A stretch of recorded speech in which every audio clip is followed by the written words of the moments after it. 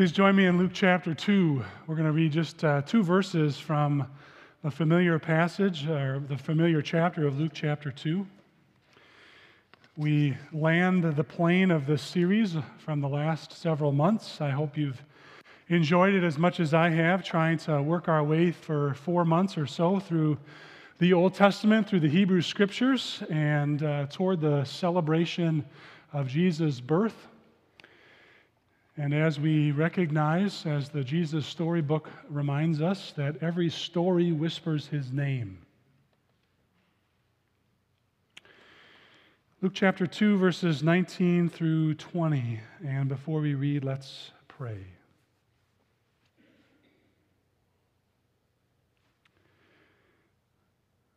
Lord God, your word is a gift.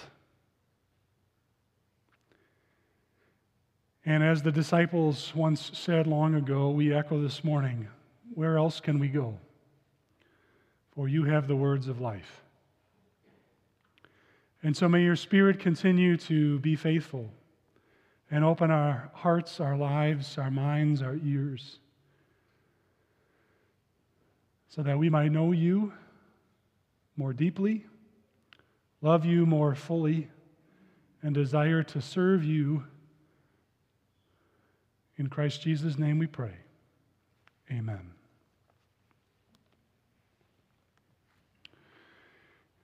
But Mary treasured up all these things and pondered them in her heart. The shepherds returned, glorifying and praising God for all the things they had heard and seen, which were just as they had been told. This is the word of the Lord. The question in front of us this morning is, how do we spot a treasure? Lots of shows nowadays, like Pawn Stars or Antique Roadshow or American Pickers, focus on those who rummage through estates, yards, and houses that are in disarray to find treasure. To find something that, from first appearance, is either worthless or seems much less valuable than it actually is once it's been cleaned or truly certified. About a week ago, such a treasure came to light. Perhaps you saw this. A pen and paper drawing was discovered earlier in northern Massachusetts. It's a drawing called the Virgin and Child with a flower on a grassy bank. It's an ink and paper drawing from the Renaissance artist Albrecht Dürer, which was a piece previously unknown to the world. The last time one of Dürer's artwork hit the open market, it was over 40 years ago, 1978, and his watercolor sold for $1.3 million in London. This drawing was discovered at an estate sale and purchased for $30. By chance, an old book collector had stopped by and became acquainted with the owner of this piece, and after a number of months of research and work to uncover the value of this piece, most experts imagine that this drawing will sell in London in a few weeks' time for close to $50 million. How do you spot a treasure? Well, in the case of this drawing, it wasn't exactly easy, because if you look at the painting, it really doesn't look that nice. In fact, the person who purchased it at the estate sale purchased the frame, not the drawing. He liked the frame and the religious appearance of the artwork. And so when the expert, the rare book salesman who connected with this owner, looked at the piece and began to investigate it more fully, the first inclination was to imagine that the piece wasn't really that valuable. Because on the back of the paper, there was adhesive. Someone had imagined that the piece wasn't very valuable, and so had taken some tape or glue and used that to secure it to something else. It also appeared that somehow the drawing, the paper that it was on, had been artificially aged. Whether through coffee stains or some other way, someone had tried to make the paper look older than it had been first thought to be. And so some of the experts, when they were looking at the drawing, had imagined, well, this really can't be that valuable. How can something that's got glue on the back, that's got some marks on it, how can it be truly valuable? And yet the experts didn't stop. They continued to investigate, and they went through the painstaking art of having the adhesive removed from the paper. They investigated exactly what kind of paper it was and learned that it was a paper that was made in the 16th century. And once the paper had all of the adhesive removed, they could hold it up to the light, and when doing that, they could see a watermark that was put on all of Dürer's pieces. It took care, skill, curiosity, and time to spot the treasure. Now, in our text this morning, we're told that Mary treasures. And it's worth wondering, not only what is she treasuring, but what does that mean? If you have your Bible open, the way Luke tells his gospel, it's sort of, just take a step back with me. We know the text, so it almost doesn't strike us anymore. But Mary and Joseph arrive in Bethlehem, and of course, there's no room for them in the guest room, right? There's no guest room available for them, and so it's likely they're in the common area where there are animals. And so Mary gives birth. This Bethlehem is a small village. There are no epidurals. Everyone in the village hears this teenager giving birth. And we're told that almost at the same time, that's the way the story goes, right? And she gave birth to her firstborn son, wrapped him in clothes, placed him in the manger, and there were shepherds living in the fields nearby, right? There's no pause, and so we're in some ways left to wonder whether the epidural has even worn off before these shepherds start parading into the room saying, "Where's the baby?" I don't know about you, when our children were born, the last thing we wanted to see was anyone. And yet in walk all of these guests. Mary has traversed from Nazareth. It's likely this was maybe the first time she'd ever left her hometown, other than visiting Elizabeth, of course. She's with a brand new husband. They've just gotten married and betrothed. She's in an unfamiliar setting. She's now sleeping in a common room surrounded by Joseph's family and animals, and shepherds are coming in, and there is all of this hubbub. And what we're told the shepherds do is when they see the baby, again, think about that for just a moment. Mary has been told, Joseph has been told, that the baby being born is going to be the Son of the Most High. If you were giving birth to God, would you lay him in a feed trough? I certainly wouldn't. And yet God says to the shepherds, that's how you're going to know. And whether it was just a moment in time, whatever reason, when the shepherds came in, Jesus was lying in this manger. And when we hear the shepherds spreading the word, we shouldn't be thinking them all logging into their social media accounts. We should think about them going door to door in Bethlehem, waking up everyone who has already heard the Virgin Mary, this young teenager, giving birth, spreading the news door to door, and that may have sent other guests to the guest room to see the new baby.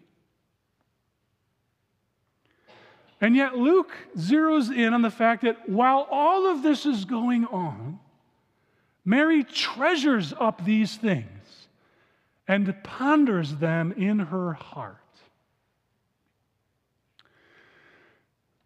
One of the great things about the Gospel of Luke, and if you have your Bible open, you can go back to the very first verses, but Luke tells us that he investigates and he interviews people before writing this gospel.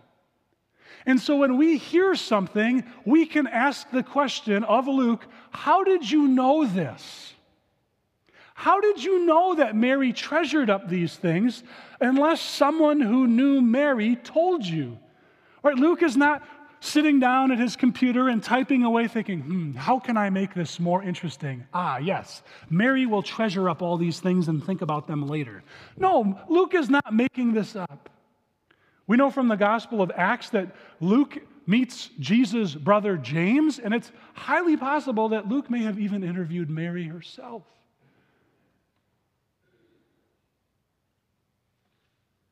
Mary, while all of this is going on, all of this news is taking place, treasures up these things and ponders them in her heart.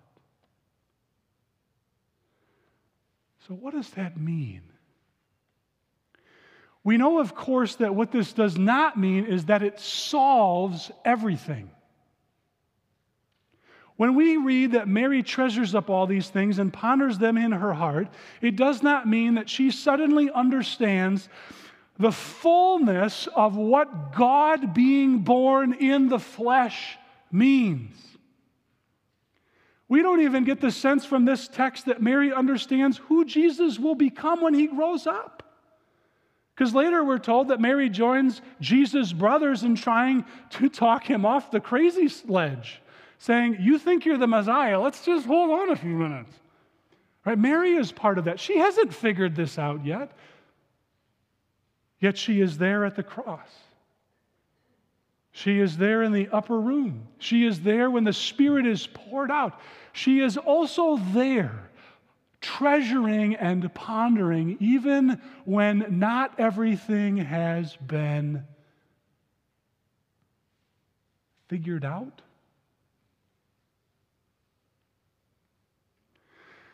And in some ways, that's what these images have been trying to do. They don't solve everything.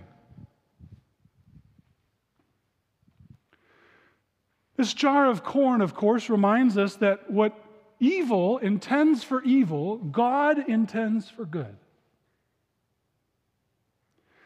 Now, in the right context, that can be incredibly comforting. That can mean a lot. But sometimes a saying like that needs to be treasured and pondered on and wonder what it means. Not as the final say, well, God intended it for good, so it must be good. Yes, but we may not know in this lifetime what that means. Because even in the birth of Jesus, while all of the answers were given, not all of the answers in their fullness were given. And we won't get them until he returns. And we could do that with all of these images. Right, this morning we read that text that the Word became flesh and made his dwelling among us, literally put his tent down in our neighborhood. And yet sometimes, even though we believe and we know and trust with our heads and maybe even with our heart that God is dwelling with us, that he is Emmanuel, God with us, it still feels like he's holding something back from us and sort of isn't all in. It's more tent than house. More canvas sides than a sturdy foundation with brick walls and a roof.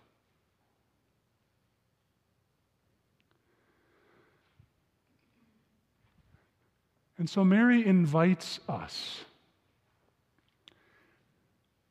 as we consider how every story points to Jesus and how he fulfills that, and how we are also awaiting his coming, and how he is the answer to everything, exactly what it all means. We are invited to treasure and ponder.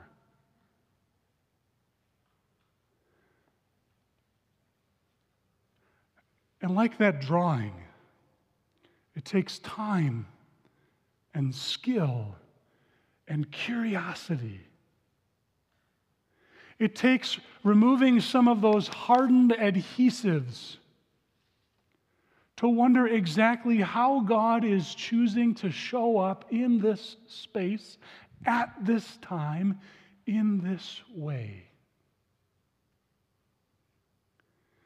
And it takes pondering, allowing ourselves the discomfort to say that a trite, easy answer, well, God intended it for good, may be true, but may not be enough. God can handle that. He invites us, like the psalmist, to cry out to him, to be honest with him, and like Mary, to not have everything figured out and what this might mean. As the shepherds run around, as the animals run around, to wonder what God is up to in the oddity of this moment. So next week, these images will be gone. Hopefully you'll remember a few of them. Hopefully they'll come to mind at a time or a place where, like in a normal life, we take out our treasure chest and we open it and we look inside and we remember what's valuable, what has become more important over time because of what has happened to us or because of what God has done in our midst. And we ponder. And in that, we reflect and we remember and we give God praise that he is present, that he is faithful, that he is committed to us and will not stop. And in that way, bless us. Let's pray.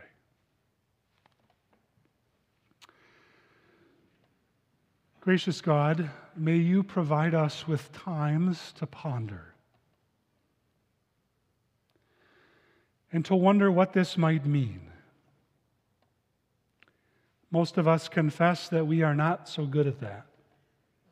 We're much better at scrolling. We're much better at turning the news on or the radio and filling this silence with noise. And even when it isn't noisy, we often don't allow our hearts to open the treasure chest and ponder. And yet, God, over the last several weeks, last several months, you've invited us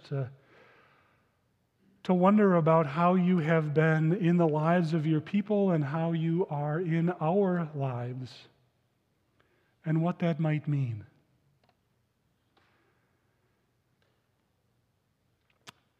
And so, God, may you, like Mary, help us to come to believe and trust in your Son, Jesus.